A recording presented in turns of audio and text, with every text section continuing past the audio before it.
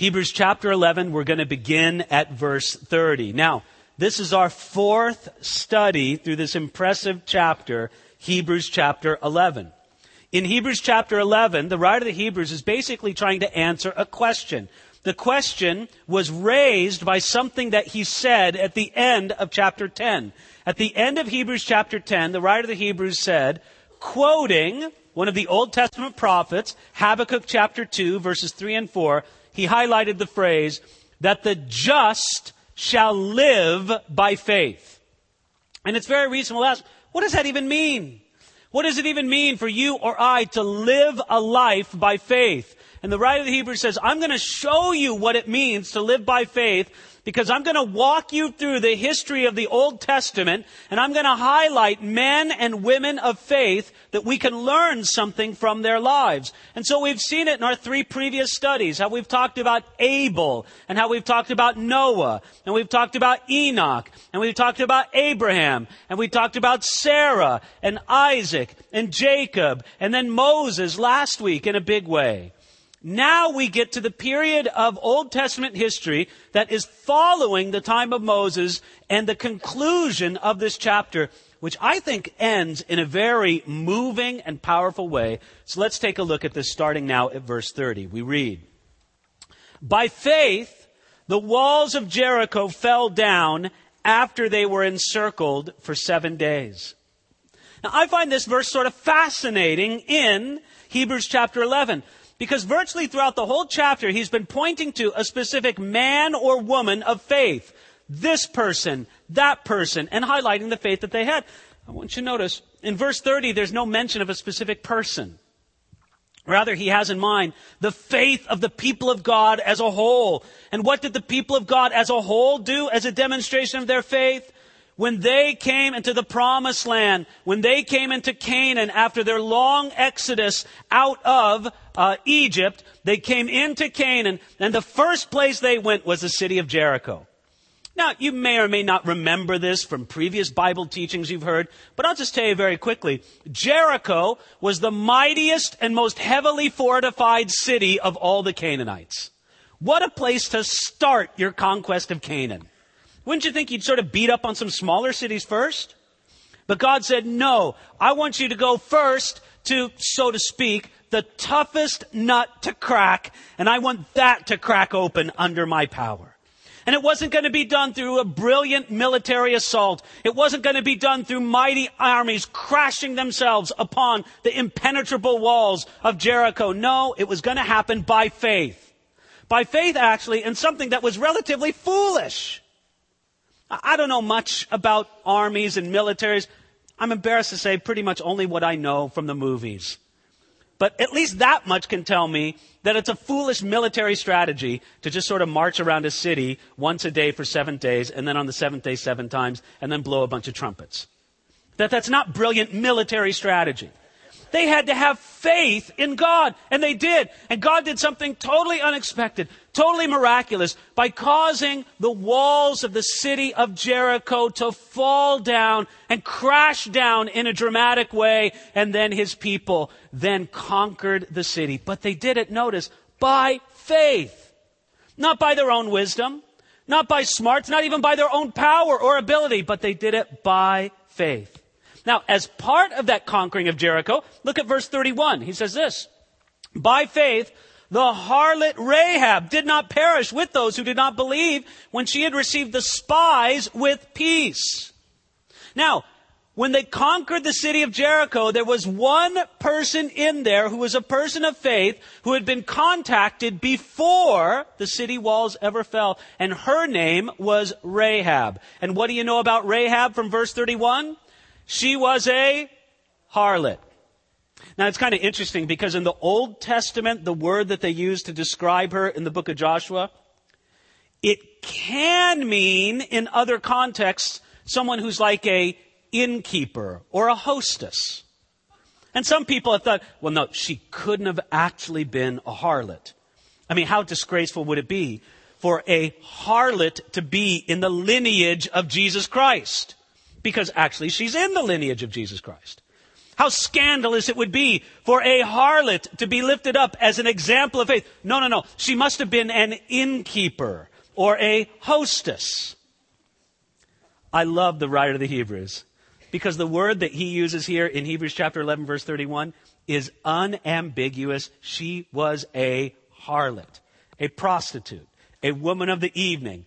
You can look up your thesaurus for more words. This is what she was. Now, this woman of a scandalous past, nevertheless, she is exalted as an example of faith. Why? I'll tell you, when I think about it, her faith was absolutely remarkable. She was a traitor to the gods of Canaan. And she identified with Yahweh, the covenant God of Abraham, Isaac, and Jacob. And because she was a traitor to the gods of Canaan and to the government of Jericho, which supported those gods, and she was faithful to Yahweh, she is listed as a person of faith. Listen, Rahab's very problematic. She's problematic because of her past. She's problematic because of the lies she told and concealing the spies. She's problematic, but listen, the thing that makes her glorious, it's like I said before, I don't know if you've ever thought about her in these terms. She was a traitor. She would not remain loyal to the wicked and depraved gods of the Canaanites. Instead, as soon as she learned about Yahweh, the covenant God of the Israelite people, she said, that's who I'm going to be loyal to, and I'm going to be a traitor to this world. People, I don't want to exaggerate and act as if every aspect of the culture around us is sick and depraved. But we got to admit, there's a lot of sickness and depravity in the culture around us. And there needs to rise up something holy and powerful within the people of God that they'll simply say, I'm going to be a traitor to this world, and I'm going to be faithful to Jesus Christ. That's what Rahab was. And in that, she showed faith. I read a sermon this week by Charles Spurgeon where he spoke about Rahab, and he made 6 points about the faith of Rahab. Check it out. He said that she had saving faith, singular faith, stable faith, self-denying faith, sympathizing faith, and sanctifying faith. And I thought, man, with that kind of alliteration, Pastor Nate could have made up that message right there. But it's true when you think about the amazing focus and power of faith that Rahab had, simply to say, I'm going to turn my back. I'm going to become a traitor to these Canaanite gods and the government of Jericho that supports them. And I'm going to express my allegiance for the true and living God. I like what it says in Joshua chapter 2, verse 11, that when the Hebrew spies came to Rahab, this is what she said. She declared, He is God in heaven above and on earth beneath. That's the God of Israel, and I'm going to express my allegiance to Him. Ladies and gentlemen, that is faith. Now, in verse 32, the writer of the Hebrews is going to describe more heroes of faith. Ready for this? Verse 32. And what more shall I say? For the time would fail me to tell of Gideon and Barak and Samson and Jephthah, and also of David and Samuel and the prophets. I sympathize with the writer of the Hebrews here. He's almost in a little bit of despair. Time would fail me to tell you all about these guys. And I feel the same way as a preacher. As a preacher, you're kind of confronted with the dilemma when you come to a verse like verse 32. Could we not have a wonderful message on faith in the life of each and every one of those people? I mean, it's amazing when you think about how God moved in the lives of every one of them. But you know what? Instead of doing that, I just kind of want to take them all as a group. And you know what I find fascinating about each one of these people? About Gideon and Barak and Samson and Jephthah and David and Samuel and the prophets. You know what I find amazing about each one of those people? Is yes, they were amazing in faith, but they were also deeply flawed in their life. Nobody's going to hold any one of these guys up as perfect people. I mean, look at them piece by piece. Gideon, oh yeah, Mr. Mighty in faith. You had to be persuaded by making God jump all through kind of hoops in order for you to be assured in faith. And then you really got a little bit weird late in your life as well. Nevertheless, Gideon, a man of faith. Who's the next one on the list? The next one he lists is Barak. Do you remember Barak in the pages of the Old Testament? Barak was the guy that basically, and you know what? He's probably going to punch me in the shoulder when I get in heaven for saying this. But I'll say it. Barak was the guy who was too chicken to go to battle unless the woman Deborah came alongside him. Now, okay, man of faith. Yeah, great Mr. Man of faith. You won't go unless the woman comes and fights with you. What about the next one? Barak and Samson. Do we need to even talk about Samson? What a weird and often strange and disobedient man he was, yet nevertheless God used him in a mighty way. And then who does he list after that? Jephthah. Now for many of you, the name Jephthah isn't going to associate anything, and for that I'm almost glad. Because he is one of the strangest men. Jephthah won a great battle, a great victory for the Lord. But you know what he did before he ever went into the battle? He made a vow to God. He said, God, if you help me win this battle, whatever comes outside of my house, I'm going to sacrifice you. Now, he was thinking, I don't know, that the little lamb or a goat or maybe a great big cow was going to come out of his house and greet him. Maybe that was customary. Maybe that's what always happened. Maybe he had a precious little lamb that would always come up and lick his hand when he came home. I don't know. But he made a foolish vow and he won the battle. And you know what? Who greeted him when he came back from the battle? His dear daughter. Now, I don't believe, and I think I can make the case persuasively from the book of Judges, I don't believe that Jephthah offered his daughter as a human sacrifice. I believe that what he did was he put her in the convent, so to speak. That back then they had this thing where a woman or a young girl could be put away in a convent associated with the tabernacle in its service, and that her dedication to the Lord, her sacrifice unto God would pretty much mean she would never marry and she'd live her life forever in this convent. I can make the case from that from Judges, but nevertheless, weird guy. Yet nevertheless, a hero of the faith. And then we talk about David and Samuel. You know, think about David. An amazing man of God from the pages of the Old Testament, yet distinctly flawed. This is how it is. Now, friends, doesn't this give each one of us some encouragement? That each of these were men of faith, yet they had notable areas of failure in their life. Nevertheless, Hebrews chapter 11 commends their faith, and it even puts them in this great, museum of the faithful that we find in chapter 11. This shows us something. It shows us that weak faith is better than unbelief. It also shows us this. You don't have to be perfect to be a hero in God's museum of faith. Sometimes we look at these biblical characters and we have a way of thinking that their life and their experience of God is so far detached from ours. It's not. It's not. And I say that recognizing, as I said a few weeks ago, but I feel compelled to repeat it again. I recognize, and I think the Bible recognizes, that faith just seems to come easier for some people than others. For some people, a life of faith and the spiritual life, they just seem more to take to it. I don't know if it's genetics. I don't know if it's upbringing. But we recognize this, don't we? And nevertheless, it would seem to me that some of the guys that I just read to you about, especially a guy like Samson, it would seem to me like the spiritual life, like a life of faith, didn't come easy to him. It wasn't just nature. It wasn't like falling off the log. It wasn't like he woke up as a child singing praises to God as a little boy. But no. God still used him as a great man of faith. Even if you feel that you are not inclined so much to a life of faith, that the spiritual life just doesn't ooze into you effortlessly, nevertheless, you can be one of God's great men or women of faith. This is how God works in the lives of his people. Now, going on to verse 33, I'll read to the middle of verse 35. He's going to talk about these great victories won by faith. Check this out. Who through faith subdued kingdoms, worked righteousness, obtained promises, stopped the mouths of lions, quenched the violence of fire, escaped the edge of the sword, out of weakness were made strong, became valiant in battle, turned to flight the armies of the aliens. Women received their dead raised to life again. Friends, that's victory, isn't it? Think about all these glorious achievements by faith. They subdued kingdoms. Men like David and Joshua and King Asa and Jehoshaphat and Hezekiah and Josiah. All of those men by faith, they subdued kingdoms.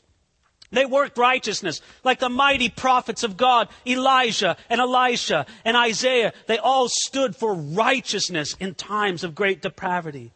They obtained promises. And did you see that in verse 33? They stopped the mouths of lions. Who do you think he's thinking of right there? Immediately comes to mind Daniel, right? Daniel goes into the lion's den and suddenly the lions aren't hungry anymore. Isn't that fascinating? Because as soon as they took Daniel out and threw those other guys in, the lions regained their hunger very quickly.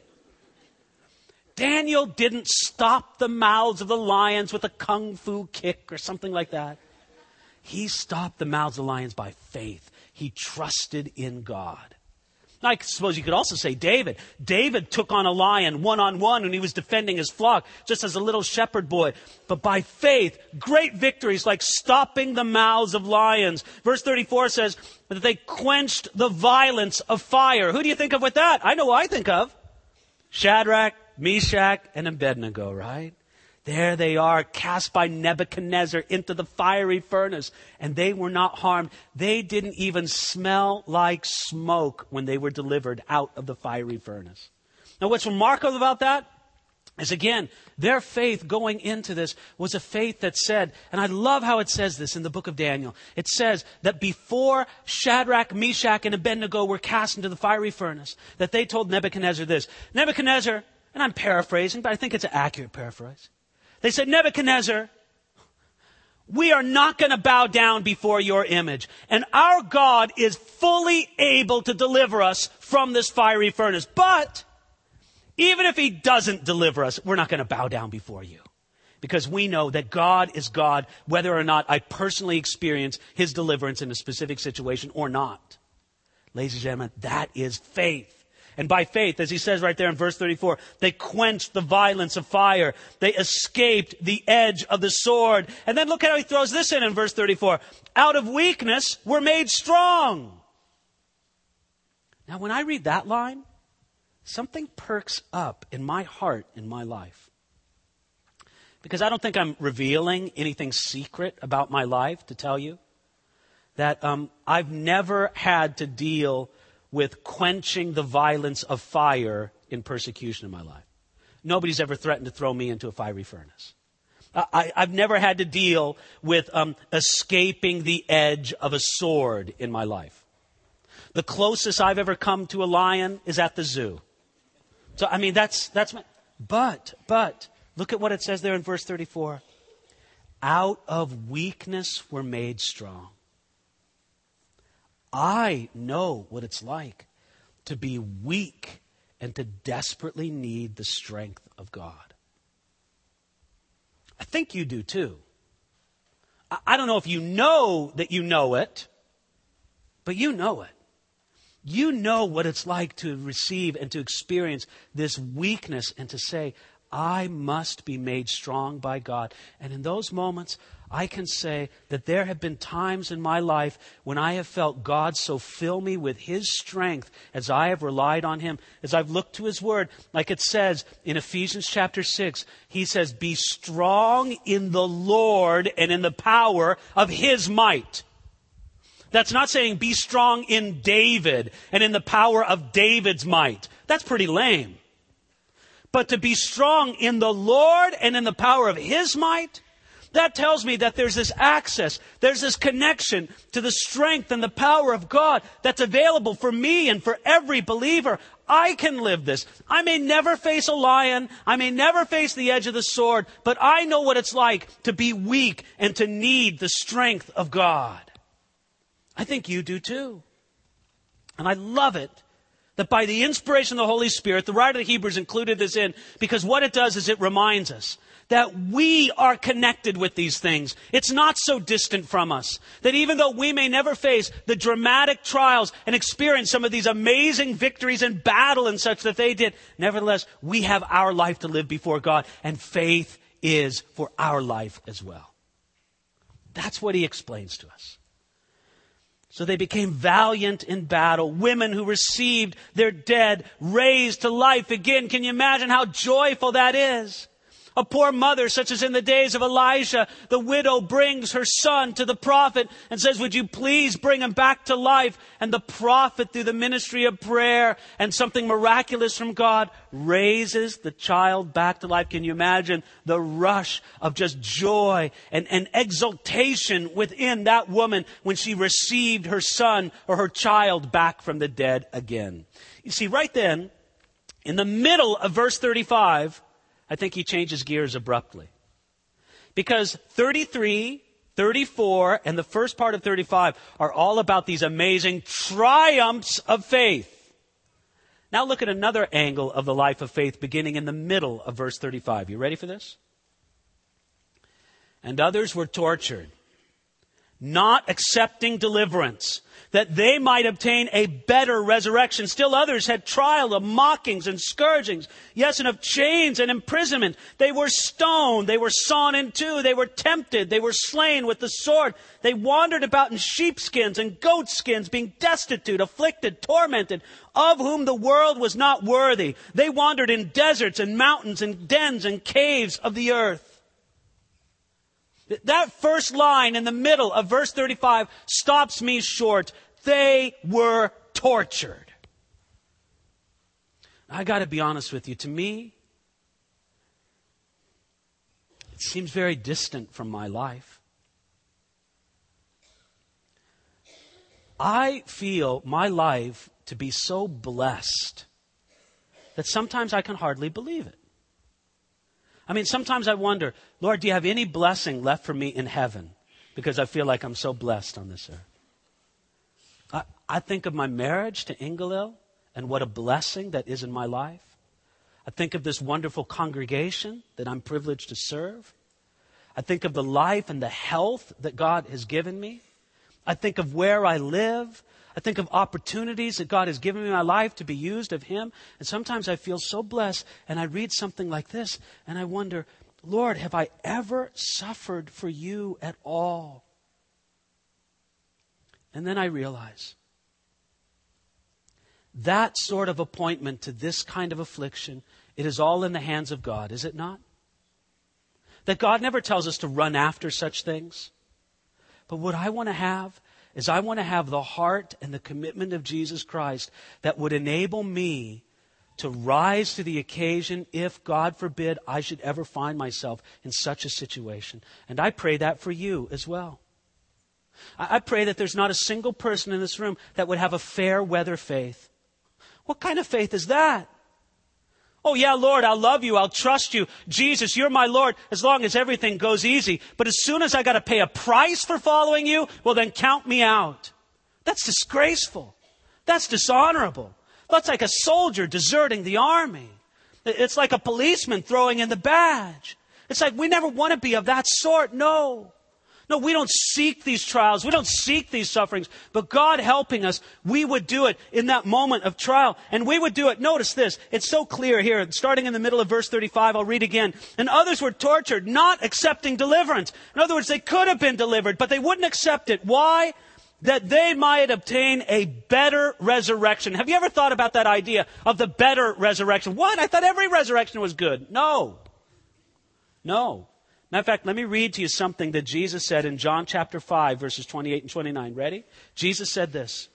Do not marvel at this, for the hour is coming in which all who are in the graves will hear His voice and come forth. Those who have done good to the resurrection of life, and those who have done evil to the resurrection of condemnation.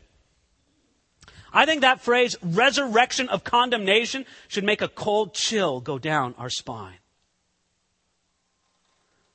Everyone in this room is going to live forever. Every one of you is immortal. I hope, my earnest prayer, is that every one of you allows Jesus to buy you out of the slave market. That you surrender your life to Him as His bond slave, and you know what it's like to live this life, this, as He said, the resurrection to life. Not the one to condemnation. Surely you would admit, going back to Hebrews chapter 11, verse 35, that the resurrection of life is the better resurrection, is it not? It doesn't take a genius to figure that one out. But that's not all they had. Look at verse 36. They had trials of mockings. They had chains and imprisonment. They were stoned. Friends, you know, this continues to the present day. I don't need to tell you this, do I? I mean, I think we're familiar with this. I talk about it from time to time. How this is the age of great persecution upon the church. That in the last 100 years, more Christians have been martyred for their faith than in all previous centuries combined. We often in our mind think that the greatest years of persecution in the church were the first 300 years of the church's existence. And it's true, there were terrible persecutions during that time. But if you want to talk about just by the numbers, more Christians have died for their faith in the last 100 years than in all the previous centuries combined. And they are imprisoned and languishing for their faith right here, right now. You know the story, I hope you do, about Saeed Abdini. That man who's in an Iranian prison right now since 2012, beaten and abused. And I'm very grateful that his case, his cause gets a lot of attention through social media and the internet. And there needs to be more and more. But don't ever forget, he's almost just like a representation of everybody, all the Christians, the nameless ones who suffer in prisons.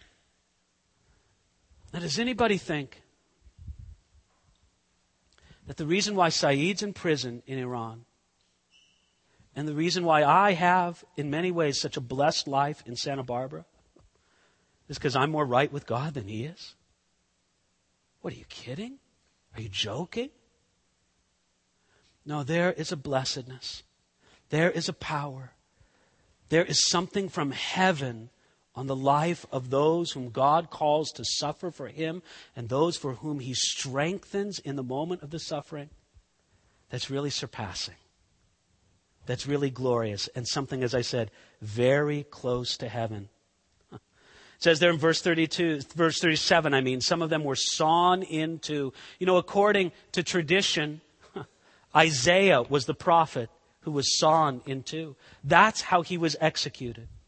And then in the midst of all of this, in the midst of this great thing, tortured, trials of mockings, trains and imprisonment, stoned, sawn in two. Look at what he throws in there in verse 37. They were tempted. You see, in the midst of all these terrible physical tortures, then the writer brings up being tempted in the very same context. Now, there are some people who think that the biblical text was corrupted here, and what he actually meant to say was something like mutilated or strangled or branded or burnt alive. I don't think so. I think he meant to say tempted. Because there's some people who say, well, how can being tempted really being suffering for Jesus Christ? Have you ever been tempted? Of course. Each and every person in this room knows what it's like to struggle with temptation.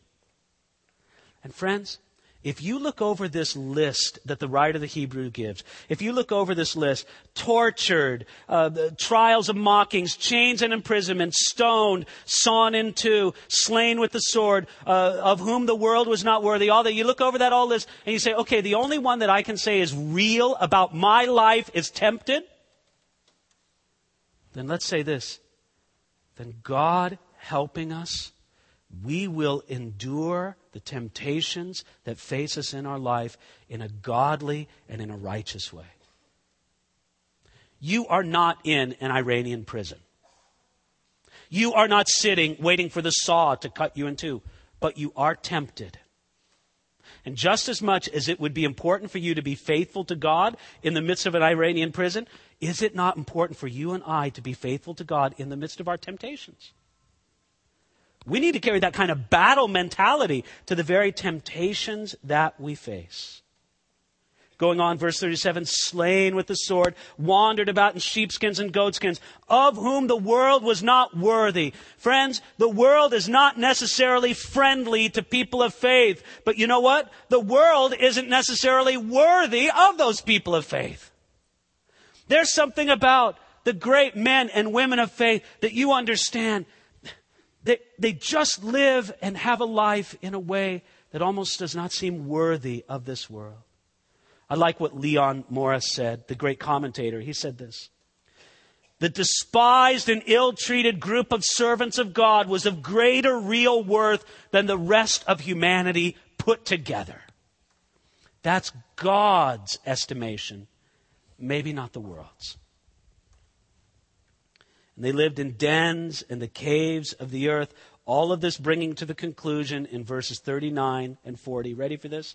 Let's look again at our text. It says, and all these, having obtained a good testimony through faith, did not receive the promise. God having provided something better for us, that they should not be made perfect apart from us. Did you see that in verse 39? All of those great men and women of faith, all of them. Think about all of them and all their endurance, all their suffering, all the promises they received, all the temptations they endured. Notice it all. Though they obtained the good testimony, they did not receive the promise. What promise is he talking about? I'll tell you, he's talking about the promise of Jesus the Messiah. They never held that in their hand the way that you and I do. Think of Isaiah. There's Isaiah about ready to be sawn in two. A horrible way to die. And there's Isaiah in the last thoughts of his mind. He's thinking, I've prophesied about the Messiah to come. I've prophesied about his glory. I've prophesied about his sufferings. I know about the Messiah to come. I trust in the Messiah to come. And he believed in the promise, but he never had the promise until Jesus actually came. You know what great benefit you and I have on this side, on part of the new covenant? We have the promise, and we look back to it. Isn't that amazing? Think of what Isaiah would have done with a copy of Matthew, Mark, Luke, or John. Oh, yes, this is it. I knew it at a distance. I knew it on the horizon. I knew it. I believed it, but I never saw it clearly. And Isaiah would look at you and I deep in the eyes, and he would say, how can you not believe? I believed to the end, and I saw it only as a shadow off on the horizon. You see it clearly. You got to read the Gospel of John. How can you not believe? And it stirs us to faith. That's why he says, they did not receive the promise, God having provided something better for us, that they should not be made perfect apart from us. The idea of perfect is complete. And they, even these great worthy ones of the Old Testament, they could not be made perfect until the finished work of Jesus. They looked forward to that work as on a distant horizon. We look back to it with much better knowledge. So friends, this leaves me with two thoughts, and I'll just end with this.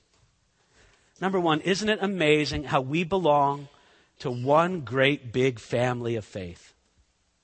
Now, I believe that there is a difference between God's work with Israel and God's work with the church. I believe that there's a distinction between the church and Israel. Nevertheless, I do believe that there is a marvelous continuity among God's men and women of faith throughout all generations. And we are all part of this great company of the redeemed. And that's a glorious thing.